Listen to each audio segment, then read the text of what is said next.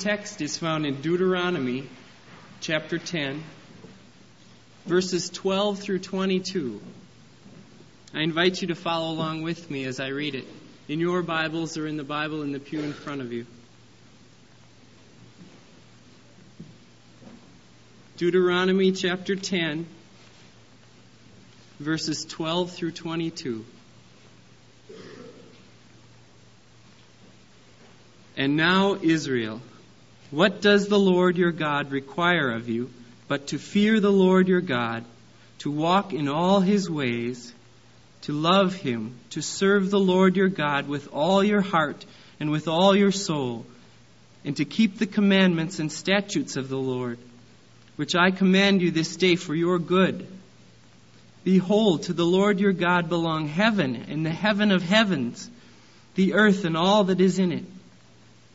Yet the Lord set His heart in love upon your fathers, and chose their descendants after them, you above all peoples, as at this day. Circumcise, therefore, the foreskin of your heart, and be no longer stubborn. For the Lord your God is God of gods and Lord of lords, the great, the mighty, and the terrible God, who is not partial and takes no bribe. He executes justice to the fatherless and the widow, and loves the sojourner, giving him food and clothing.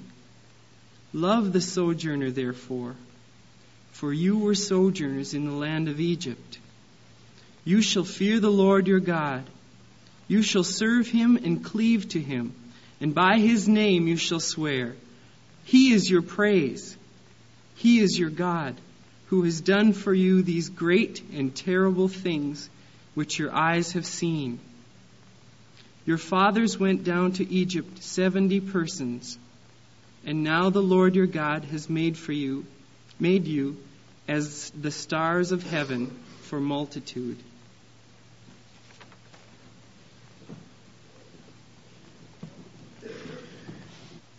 We have been studying for 5 weeks now the pleasures of God. In the first message we saw that God from all eternity has been supremely happy in the fellowship of the Holy Trinity.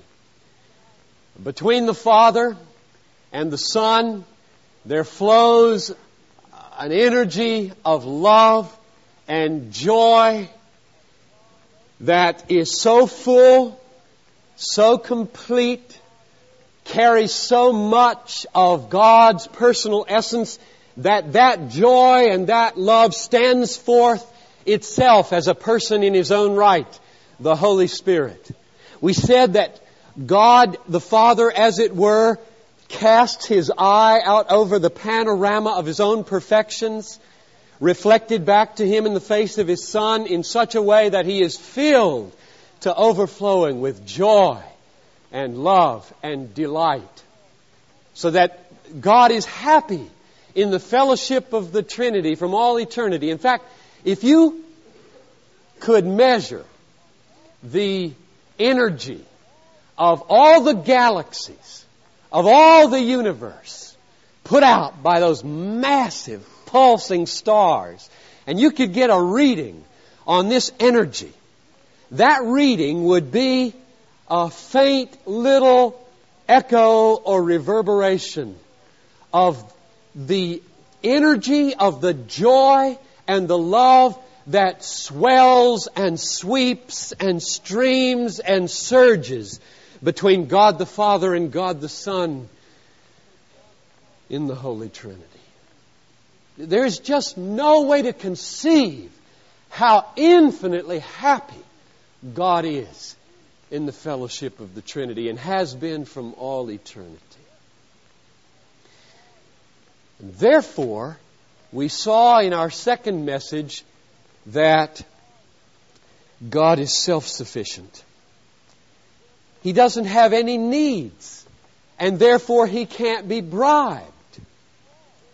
He doesn't have any flaws, and therefore He can't be blackmailed. He doesn't have any weaknesses, and therefore He can't be coerced. You can't get his arm behind his back and make him do a thing he doesn't want to do. He is free. Our God is in heaven. He does whatever He pleases. Psalm 115, verse 3. And therefore, we saw in the third week that when He created this spectacular universe, and it is spectacular from spiders to galaxies, He was not creating anything to meet His need. He was not creating something to fill in a gap or provide for a deficiency. Rather, creation is the overflow of fullness. Creation is what a God does when He is bursting with joy and happiness and fullness. Creation is the spin-off of the superabundant bounty of God's delight in His own glory. So when you see radiance in the world, when you see wonder in the world, what you see is the spin-off, as it were, of the fullness of God's delight in His own glory. Which led us last week to consider God's purpose in this creation. And we said the passion of God's heart in this world is to make a name for Himself. Which we decided meant to make a reputation for His glory. To make His fame and His renown and His honor exalted among every people and tribe and tongue and nation. Now, what I didn't stress last week, and I want to say as a means of transition to this week, is this.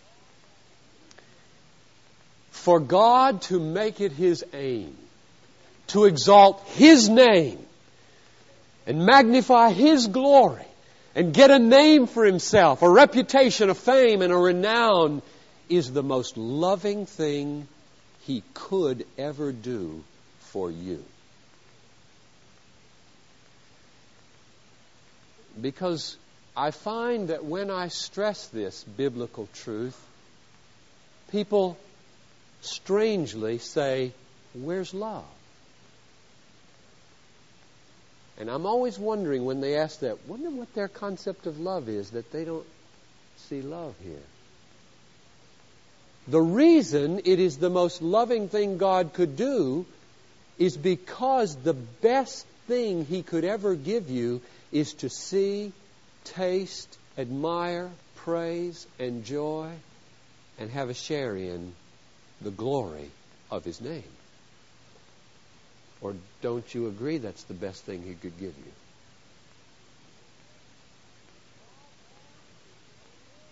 When God makes it His aim to exalt the glory of His name among every people and tribe and tongue and nation, He is acting in overflowing love, because the only thing that will satisfy the hearts of those people in every people and tribe and tongue and nation is God's glory exalted. Do you see that? The reason people can't see that is because they have a man-centered view of love. Love must be a reaction of God to your worth, or it's not love. That's why people have a hard time seeing the love of God in God-centered biblical truth. That's not biblical love. Biblical love is the overflow of joy that God has in Himself, spilling out on unworthy people to draw them into the greatest experience in the world, namely knowing, tasting, enjoying, praising, being swept up into the glory of God. Man-centered people can't understand this. God-centered people revel in it. Today, we take it a step further, and what we discover is that one of the ways that God has chosen to make a name for Himself in the world is by electing a people for Himself. We read last week Jeremiah 13:11, where He says, I will make them cling to me, and they will be for me a people, a name, a praise, and a glory. He has created a people for Himself and elected a people for Himself that they might be for Him a name, a praise, and a people, and a glory. So what we want to do today is look at God's pleasure in election. We're going to begin with the Old Testament and look at a few passages in Deuteronomy, and then we're going to shift over to the New Testament to see whether or not what we've seen in the Old Testament is carried through or changed somehow in the shift as the New Testament emerges. Let's go to Deuteronomy 10, verses 14 and 15. These two verses, out of what Kenny read, are the focus first of all. Deuteronomy 10:14. Behold, to the Lord your God belong heaven and the heaven of heavens, the earth with all that is in it. Yet the Lord set His heart in love upon your fathers. And literally, that's the Lord delighted in your fathers to love them. That's where I get the idea of pleasure. He delighted in loving them. And chose their descendants after them, you, above all the peoples, as at this day. Now notice two things about this text. First, why does Moses describe the election of Israel against the backdrop of God's ownership of all things? You see that? Verse 14 says, to God belongs everything in heaven and on earth. He owns everything, everybody and everything. Then verse 15 says, yet He chose you for His people. Now why did Moses, in writing this, put the choosing of God's people against the backdrop of God's ownership of everything? Isn't the reason to dispel the notion that God was in any way cornered or hedged in so that He had to choose this people? Isn't the point to dispel the current idea that each nation had its own God? Israel had its God. The Canaanites had their God. Egypt had its God. The Babylonians had their God. And that's wrong, this text says. God owns all those other gods. And He owns the Egyptians. He owns the Canaanites. He owns the Babylonians, which means He's free. He can make Himself the God of any people He chooses. He could choose the Babylonians. He could have chosen Egyptians to accomplish His saving purposes in the world. He didn't have to choose Jews. He's free. He owns the world. If you own all the buildings in downtown Minneapolis, you can put your office in any one you want. If you own every people in the world, you can choose any people for your special purposes.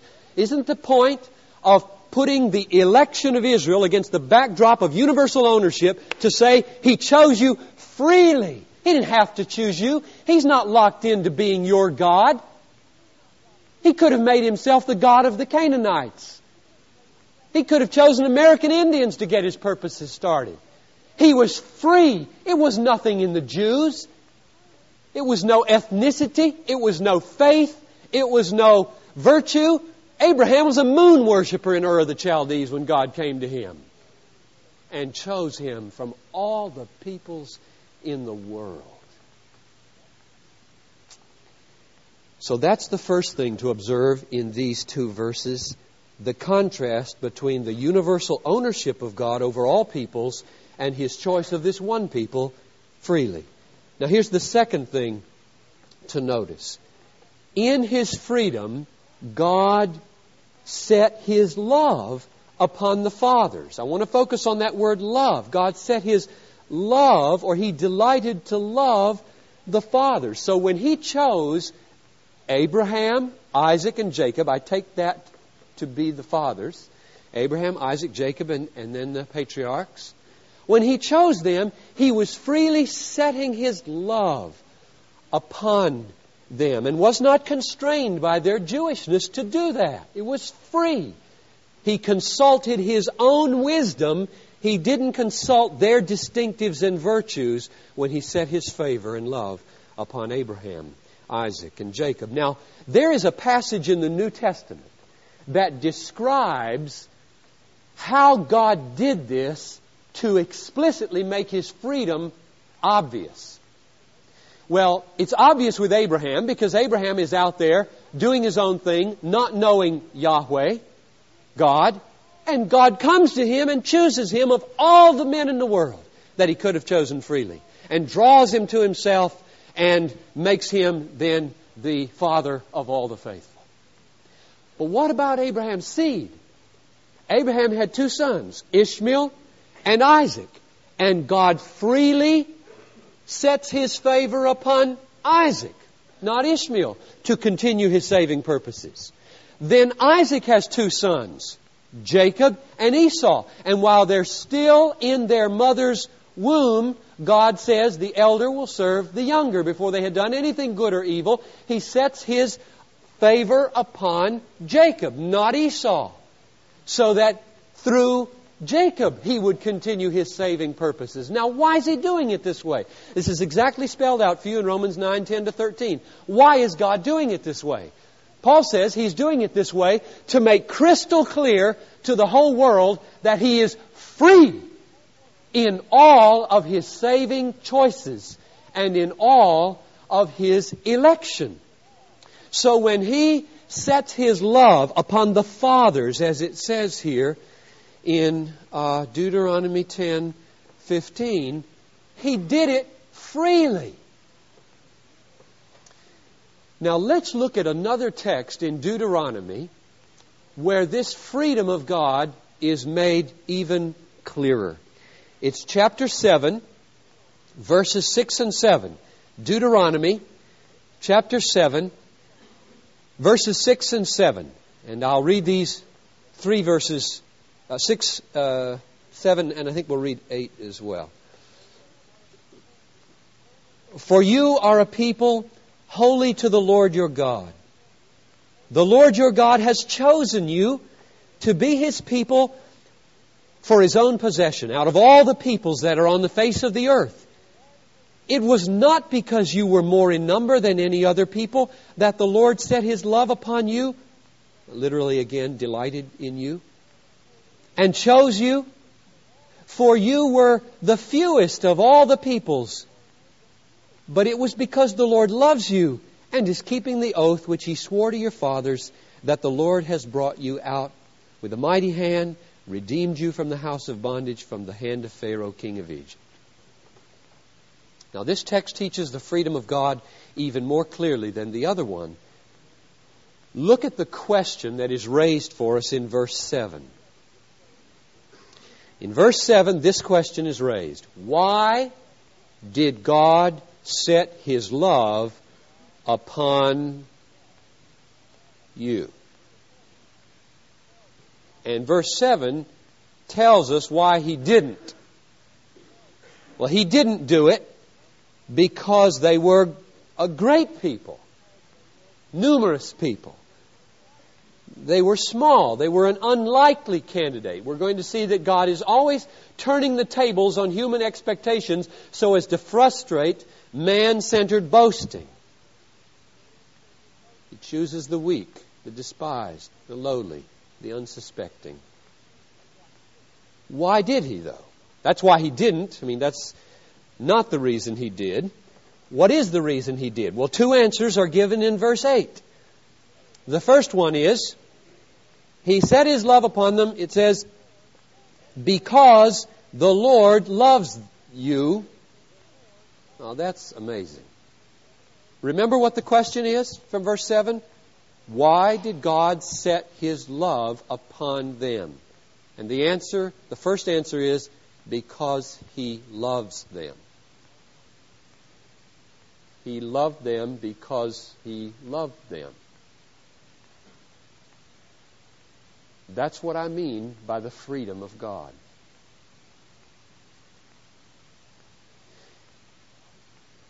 If somebody asks you the bottom reason why God loved you, the answer is because He loved me.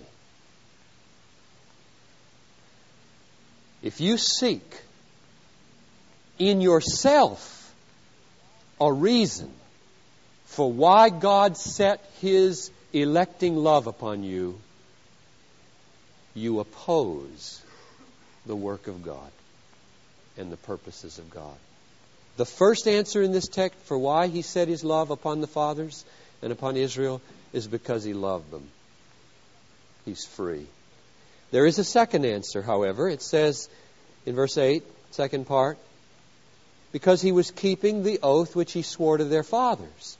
Now, does that mean that God's choice to love and save was constrained and not free?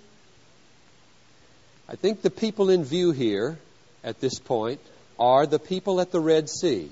And He's talking about the exercise of God's love in redeeming them out of Egypt and of making them a people for His own corporately. Many of them were unbelievers. So He's talking about a corporate election here for them to be His special people that He would work with through the Old Testament.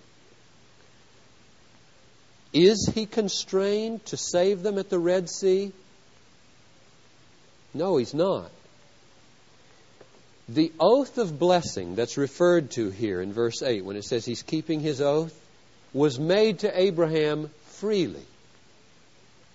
God came to Abraham in chapter 12 of Genesis and just made him a promise. Told him what He was going to do with him. And then God confirmed that oath to Isaac, not Ishmael, because he was acting in freedom. And then He confirmed that oath to Jacob, not Esau, because he was acting in freedom. And when he gets to the Red Sea, he is still free. He did not have to save that people at the Red Sea in order to keep His oath to Abraham. Why not? Because John the Baptist said He can raise up from stones children to Abraham. You remember what was happening in John the Baptist's day? They were saying, don't tell us there's wrath coming. We have Abraham as our father. He said, don't begin to say you have Abraham as your father. There's no security in having Abraham as your father. There's no security in being white or black or a church member. There's no security in being a Jew. God can raise up people to fulfill His promises to Abraham out of stones. Don't boast in your ethnicity. Bank on free mercy, which God exercises for His name's sake. God was free at the Red Sea. God is always free to fulfill His purposes. His fulfilling His oath to the fathers was an extension of the same freedom with which He made the oath in the first place. So I conclude from this little glimpse at the Old Testament is that God chose this corporate people, Israel, to use them throughout the Old Testament for His purposes, to prepare for the coming of the Messiah. And He chose them freely. And He chose them for His glory, to make a name for Himself. Isaiah 43:7, I have created Israel for my glory. Isaiah 43:21, I have formed them that they might declare my praise. Now let's go to the New Testament. What happens in this whole area of election when there is a shift from the Old Testament to the New Testament? Well, the first thing to remember is this. God ceases to deal with a corporate group called Israel. At least for a time, He does. It says in Matthew 21:43, He will take the kingdom away from them, Israel, and give it to a nation producing the fruits of it, namely the church. A hardness has come upon Israel until the full number of the Gentiles is gathered in. Today is a day when a door of faith has been opened to the nations. God no longer is electing an ethnic people like He elected Israel at the Red Sea and made them a corporate political people for Himself. What is He doing? Is He electing anything today? Indeed He is. God's election today is His drawing into the church people who will be saved. He sets His favor today upon individuals and brings them to Himself in faith and destines them for glory. Now, the first text that I want to take you to is Luke chapter 10, verse 21.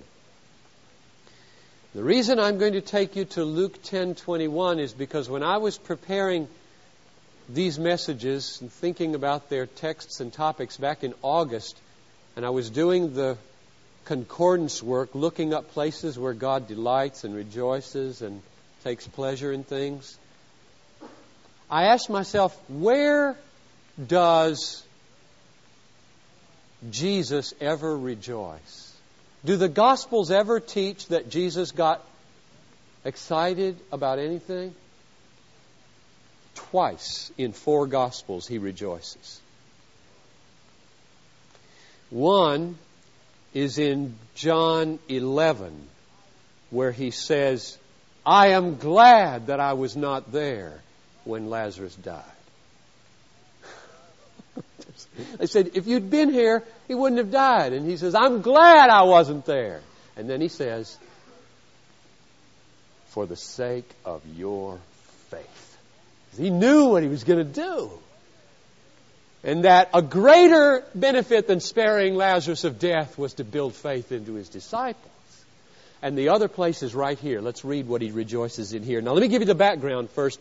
The 70 disciples have been sent out on an evangelistic mission. They have preached all over the place. And they have come back so excited because demons have been cast out, people have believed, and it's thrilling. And they report to Jesus, who had taught them, equipped them, and sent them out. And here's the response that Luke gives. Verse 21, Luke 10.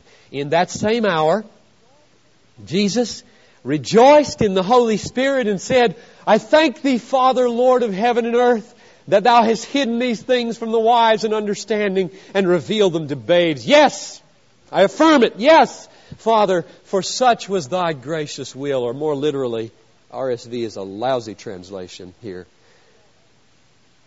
For such it was well-pleasing to Thee. Or NIV may even be the best. For it was Your good pleasure so to do. Now, this is an amazing verse. For many reasons. You know why it's amazing? I don't know of another verse in all the Bible. There may be one. But I don't know of another verse in all the Bible where the whole Trinity gets together to rejoice. You see this? Jesus is rejoicing. It says Jesus rejoiced. But in what power is He rejoicing? In the Holy Spirit. So I take that to mean that the Spirit of God, the Holy Spirit, is filling Jesus up with joy. And then at the end of the verse, the Father has good pleasure or is pleased in what He is doing. Now, what are these three divine persons so happy about? They're so happy because God the Father has hidden something from wise people and revealed it to babes. God has exerted free, sovereign choice in whom He will reveal what to. What is it that is being hidden and being revealed? Verse 22 gives the answer very plainly. No one knows the Son except the Father.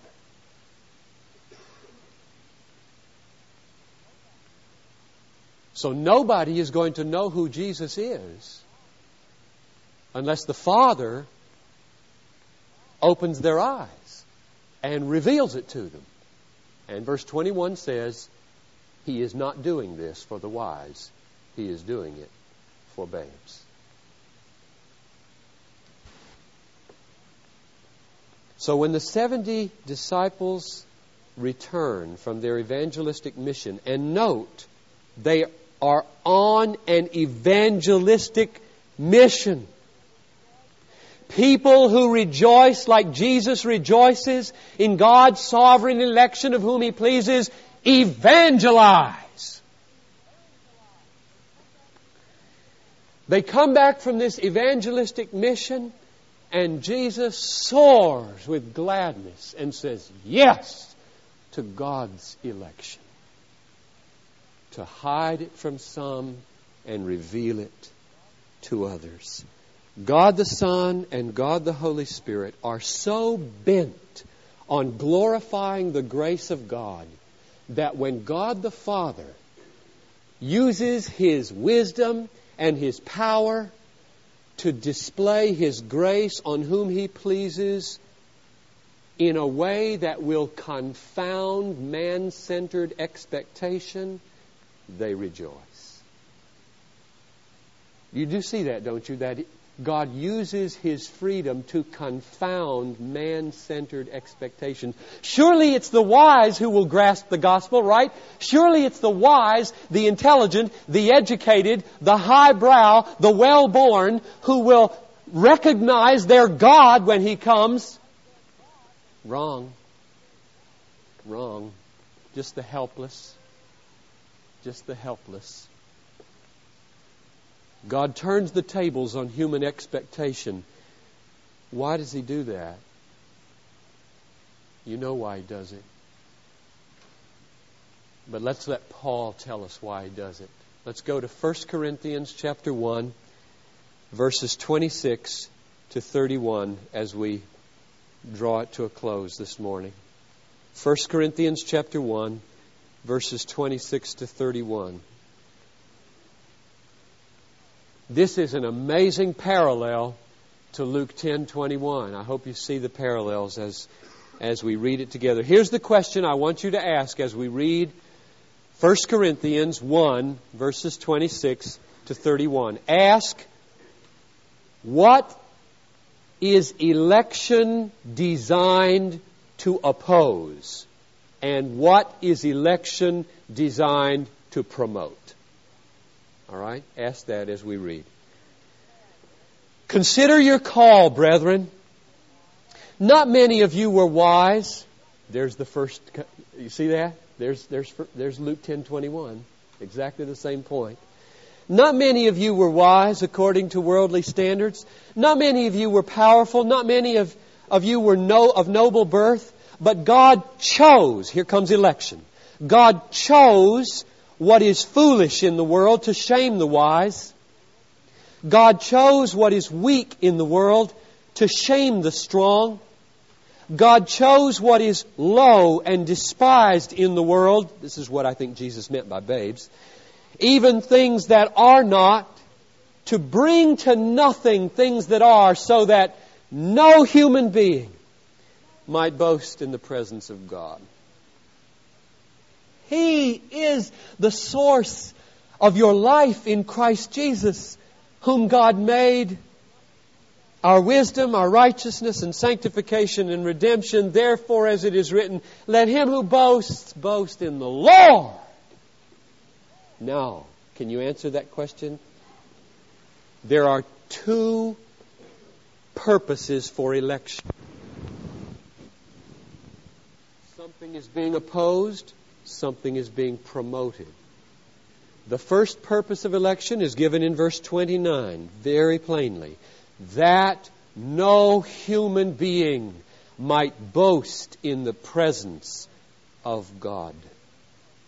The aim of God in election is the elimination of pride. Boasting in who you are by status, by education, by the exertion of your will, by your faith. Election is free so that all human boasting in men and self ceases forever. That's the first purpose of election. The second purpose of election is stated positively in verse 31. Since by God's power you are in Christ Jesus, since Jesus is your life, your wisdom, your righteousness, your sanctification, your redemption, He's everything to you, and by God you are in Him. Therefore, don't ever boast in self. Don't ever boast in men. Boast in the Lord alone. That's the second purpose of election. So God has two purposes for election: to humble man and exalt Christ. To take all boasting off of men and put all boasting onto the Lord. To make men feel their dependence on God totally, and to magnify the glory of His sovereign and free grace. And so I just want to conclude by taking us back to where I was at the beginning when I made a transition to today's message. Those of you who know that you are sinners,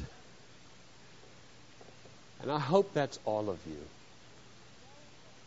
and who know that you are ungodly and weak and helpless to save yourselves, and who have seen in Christ an all-sufficient Savior in His death and resurrection, and by God's grace have been drawn to this Christ, so that you cast your heart and your life upon Him and embrace Him and love Him and trust Him and bank on Him and hope in Him and follow Him out of here today. Those of you who have by grace found yourself recognizing your sin, seeing the sufficiency of Christ, casting yourself on Him, you will count the sovereign electing grace of God as the most precious act of love that has ever been performed in the universe. And you will say from your heart, with the Apostle Paul in Romans 8:33, who will bring any charge against God's elect? In other words, you will make this doctrine a pillar of your hope against all the accusations of the evil one. It is such a rock. It is such a security. It is such a confidence. I just groan for the number of people who reject it as though it were not precious, as though it were not biblical. It is a gift from God to establish you when the waves break over your life and you wonder whether or not He would forsake you. Can you say this morning, God will not allow any charge against me, neither in this age or in the age to come, to stand, because I am chosen. I am elect of God. I hope you can. This morning, there's not a person in this room who cannot confirm your calling and your eternal election if you will cast yourself on Christ, embrace Him, trust in Him, accept His forgiveness, and follow Him in the obedience of faith. Anybody in this room who right now is saying, I don't know if I'm elect. How do you know if you're elect? The answer is from 2 Peter 1:10. Make your calling and election sure. How? Trust Christ. Those who trust Christ, who love Christ, who embrace Christ, who follow Christ, who hope in Christ, are elect. That is the sign and the seal that you are part of His number, so that all the promises made to the elect in Romans 8 are yours. And when you get to the end of that chapter, you will be able to say with Paul, the way Paul means it, nothing will separate me from the love of God in Jesus Christ, because He won't let any charge against His elect stand. So let's praise the electing love of God together by going back to our bulletin and singing those two stanzas together. The one that starts, "'Tis not that I did choose thee." Shall we stand together as we sing?